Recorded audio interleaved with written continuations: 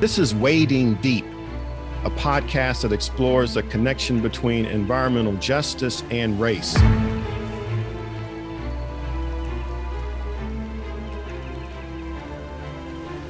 Racism pollutes our people and land. Resilience, our strength of spirit and hand. Resurrection, our healing. Made whole we stand.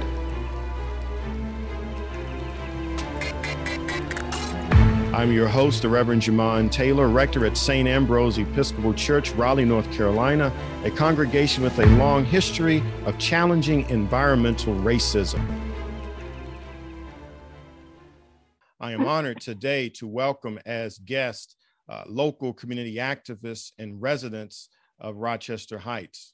We welcome Sister Ajuba Joy, Rochester Heights resident, an elementary school teacher, also a community activist. Ms. Julia Daniels, a long-term Rochester Heights resident, a preschool teacher, U.S. Army officer and community organizer. Ms. Carolyn Winters, one of the founders and current treasurer of Partners for Environmental Justice.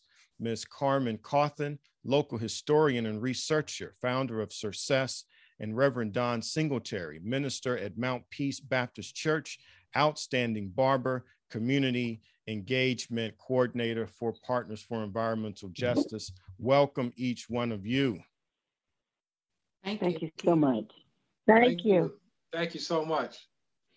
I want to begin by talking about flooding. Those of you who live in Rochester Heights and are familiar with it know that flooding is a problem. Those of you who have experienced flooding or know it firsthand, I just open the floor for you to share your experience about life in Rochester Heights and flooding. Jamon, I'll go.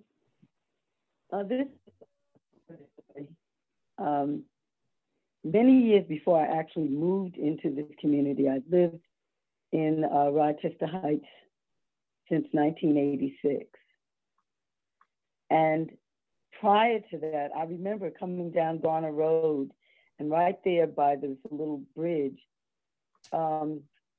it would flood, and you'd have to kind of drive through there very, very carefully.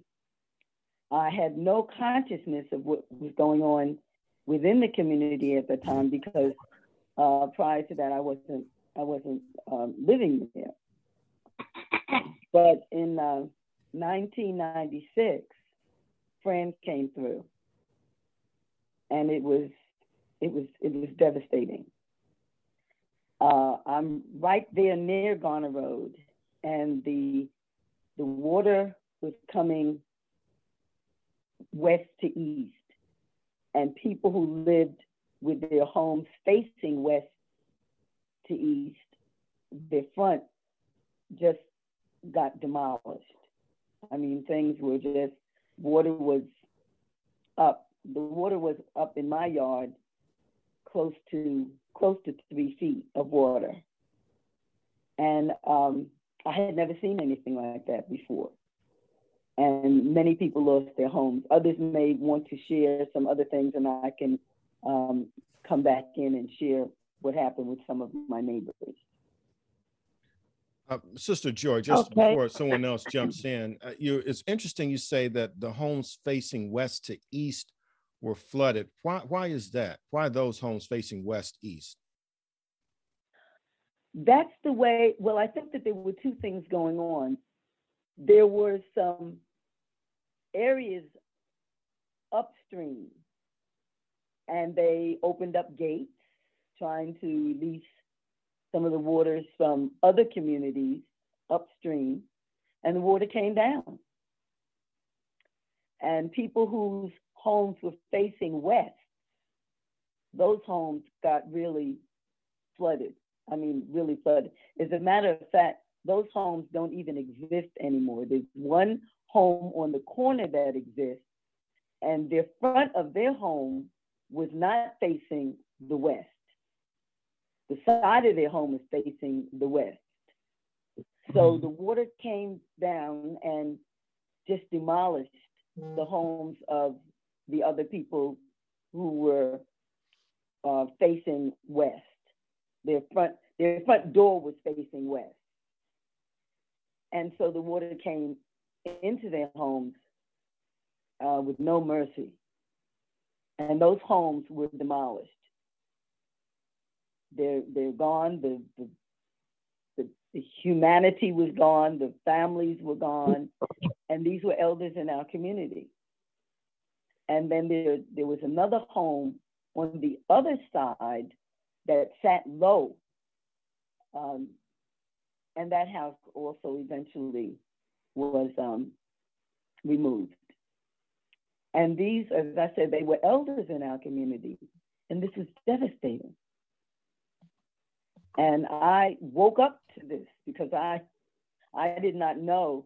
Literally, I woke up and there was, all of the water and the flooding. I had never seen anything like this before. But my house was facing north-south.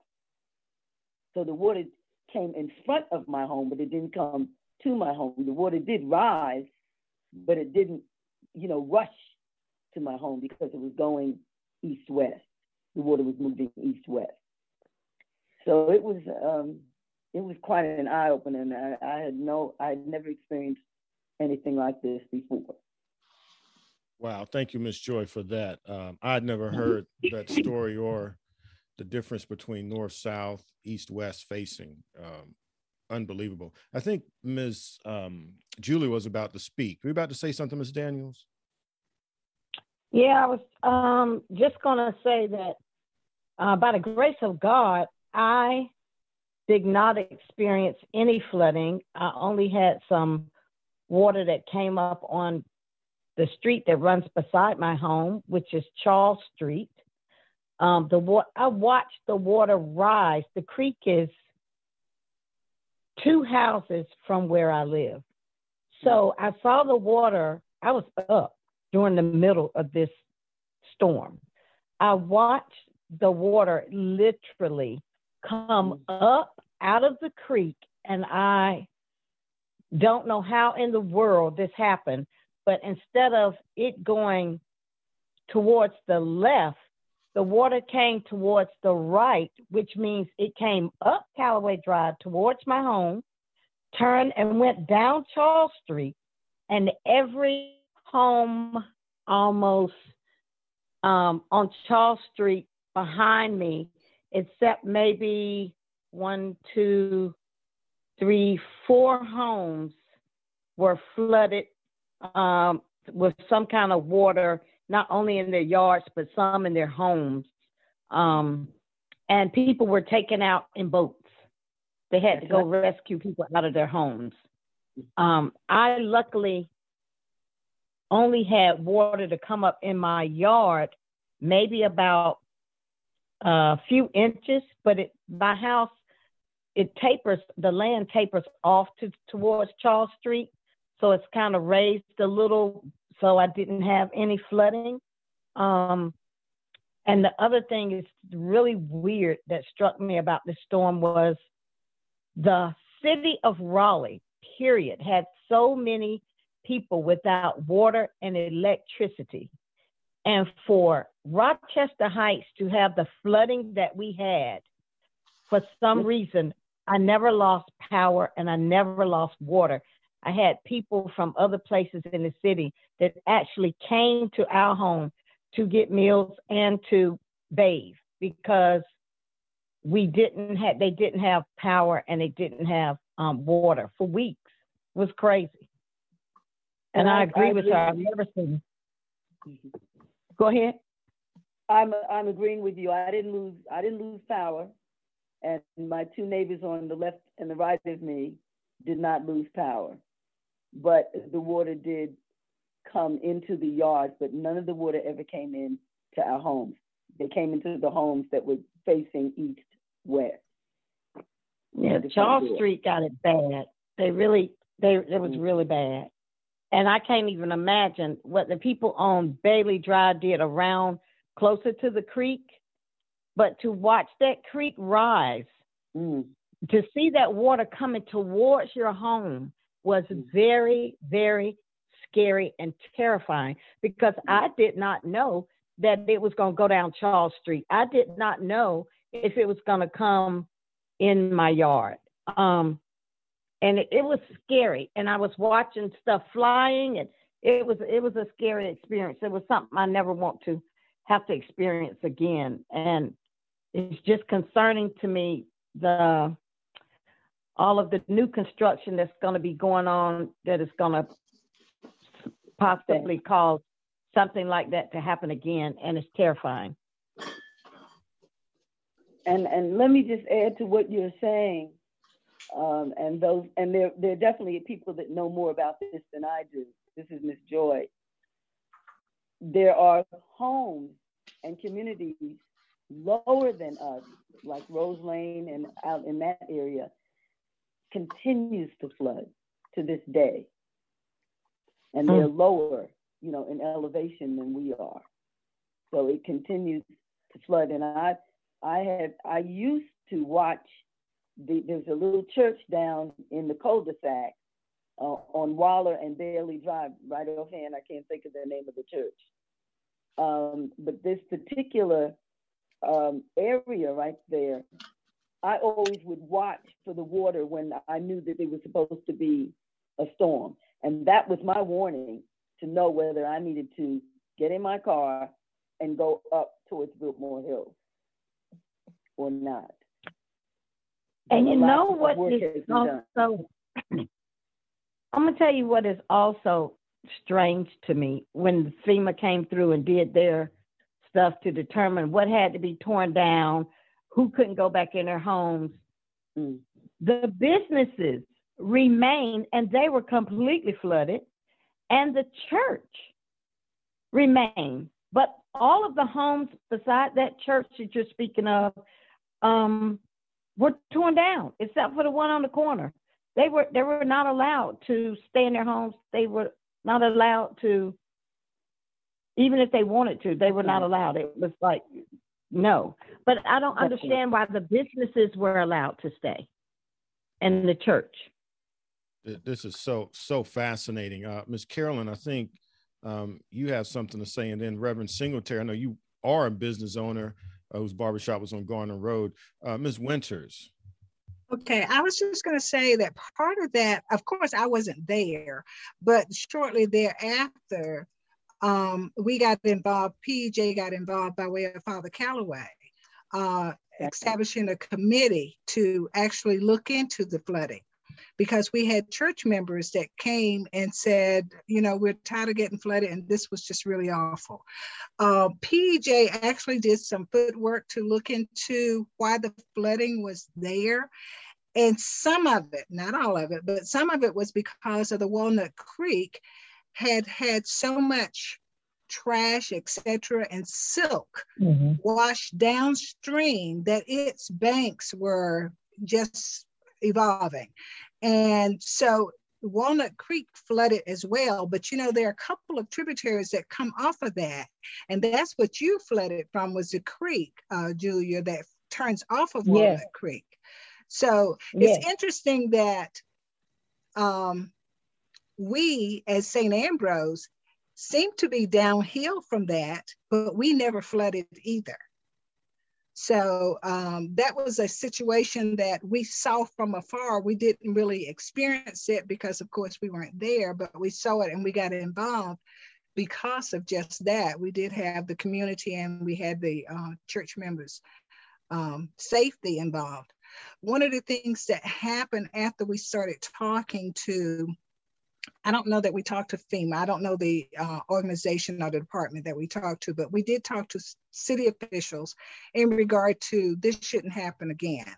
And they brought up the fact that everyone over there supposedly, I don't know because I'm not a recipient of it, supposedly bought those houses so that they could tear them down because they were so, so close in the flood. Yeah, they did. There are 4 houses that were taken. Okay. It was more than 4 because there was a couple of houses.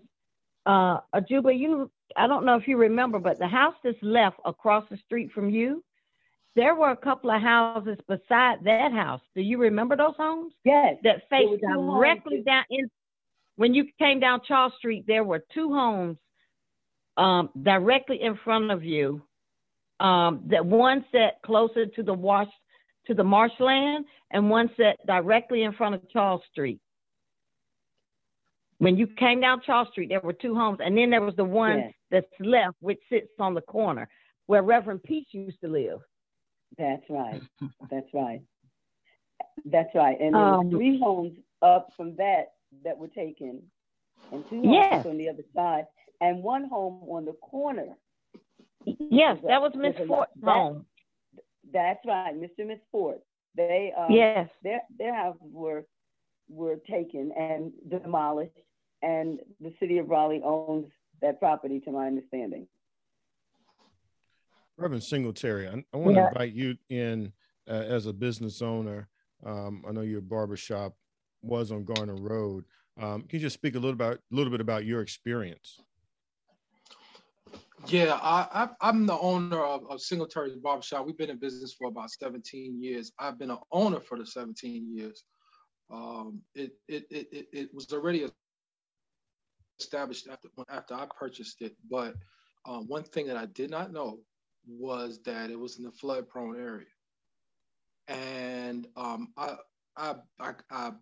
purchased the business in 2005, and I think 2007 was one of the worst experiences I've had with flooding. Let me see if I can share this screen. I try to do it. Now this particular picture that was taken, it's not the 2000 it's not the 2007 flood, but I think this is more like 2013. Can you hear me? Hello? Yes. Yeah, we hear you. I heard. Yeah. So this is more like 2013, in which this flood has happened. By 2013, from 2007, I pretty much got like used to coming in and cleaning up, flood damage. So with this damage that's shown right here, I came in, I saw it, and then I just cleaned up, and after I was finished cleaning up, we just reopened back for business again. So I think dealing with this flood kind of taught me perseverance. I'm not sure who it was who was talking about how certain businesses didn't close and stuff like that. We had to keep going. I think one of the sad things is we were never like reimbursed. We were never helped with any floodings that happen, any flood damage or anything. Nobody's never really checked on those businesses, that endured the flood. We as business owners, we just kind of came together and went at it, cleaned up and opened doors back up, and continued with business. And I think that's pretty much the same way that a lot of people who have lived in the flood-prone areas and still are in the flood-prone areas and deal with certain flash floods that happen is, just the perseverance to, okay, we got to clean this place up, pull out the wetbacks and, whatever we can salvage and keep, we'll keep, and whatever we need to throw away, we'll throw away. And then the next time we'll just put it up on high. We'll put it up higher so that, okay, we got 12 inches of flood next time. We'll put things 12 inches higher. You just kind of learn and adapt, and then you try to overcome. And, that's just the strength of our people, just to overcome, just to survive. And I was blessed with that business. It was my first opportunity. I was a little hesitant about it, but the Lord spoke to me, and and told me not to fret about humble beginnings, about what's small. And we take care of what we have, and we try to just survive and take care of what we got and what the Lord gives us. And so, that's my story of persevering with the barbershop. The barbershop is right next to Walnut Creek. It's right next to Walnut Creek. So I have gotten a lesson about flood-prone areas. I've gotten a lesson about environmental justice just by opening up a barbershop, and going through, these floods, just flash floods and stuff like that. Coming from New York, I've never dealt with it. Moving down here, I've dealt with the floods, and I thank God that I had the strength and the faith to persevere and overcome the floods. Singletary, I want to thank you for that, for sharing these pictures. And the dates you mentioned, 2013, there was no hurricane in 2013. These were not terrible rain events that caused flooding. And the pictures you showed a decent amount of water on the floor of your business. And you mentioned that when you purchased it, you didn't know it was in a flood zone. One of the interesting things is that with a purchase of house or business, the seller does not have to disclose that it's in a flood zone. I know people who have rented apartments and bought homes, and only after the fact did they realize it was in a flood zone, because that's not required by law to be disclosed. And, had you known that, perhaps you would not have purchased your business. I mean, you may have anyway, but, thank you for your perseverance and your dedication. And as you said, you've had to learn a lot about wetlands and flood plains and all of these things that you perhaps rather not have. But thank you for that. Yeah, I guess there was a blessing in the storm, right? a blessing in the blessing in the storm. On the storm. The way that ends the first segment.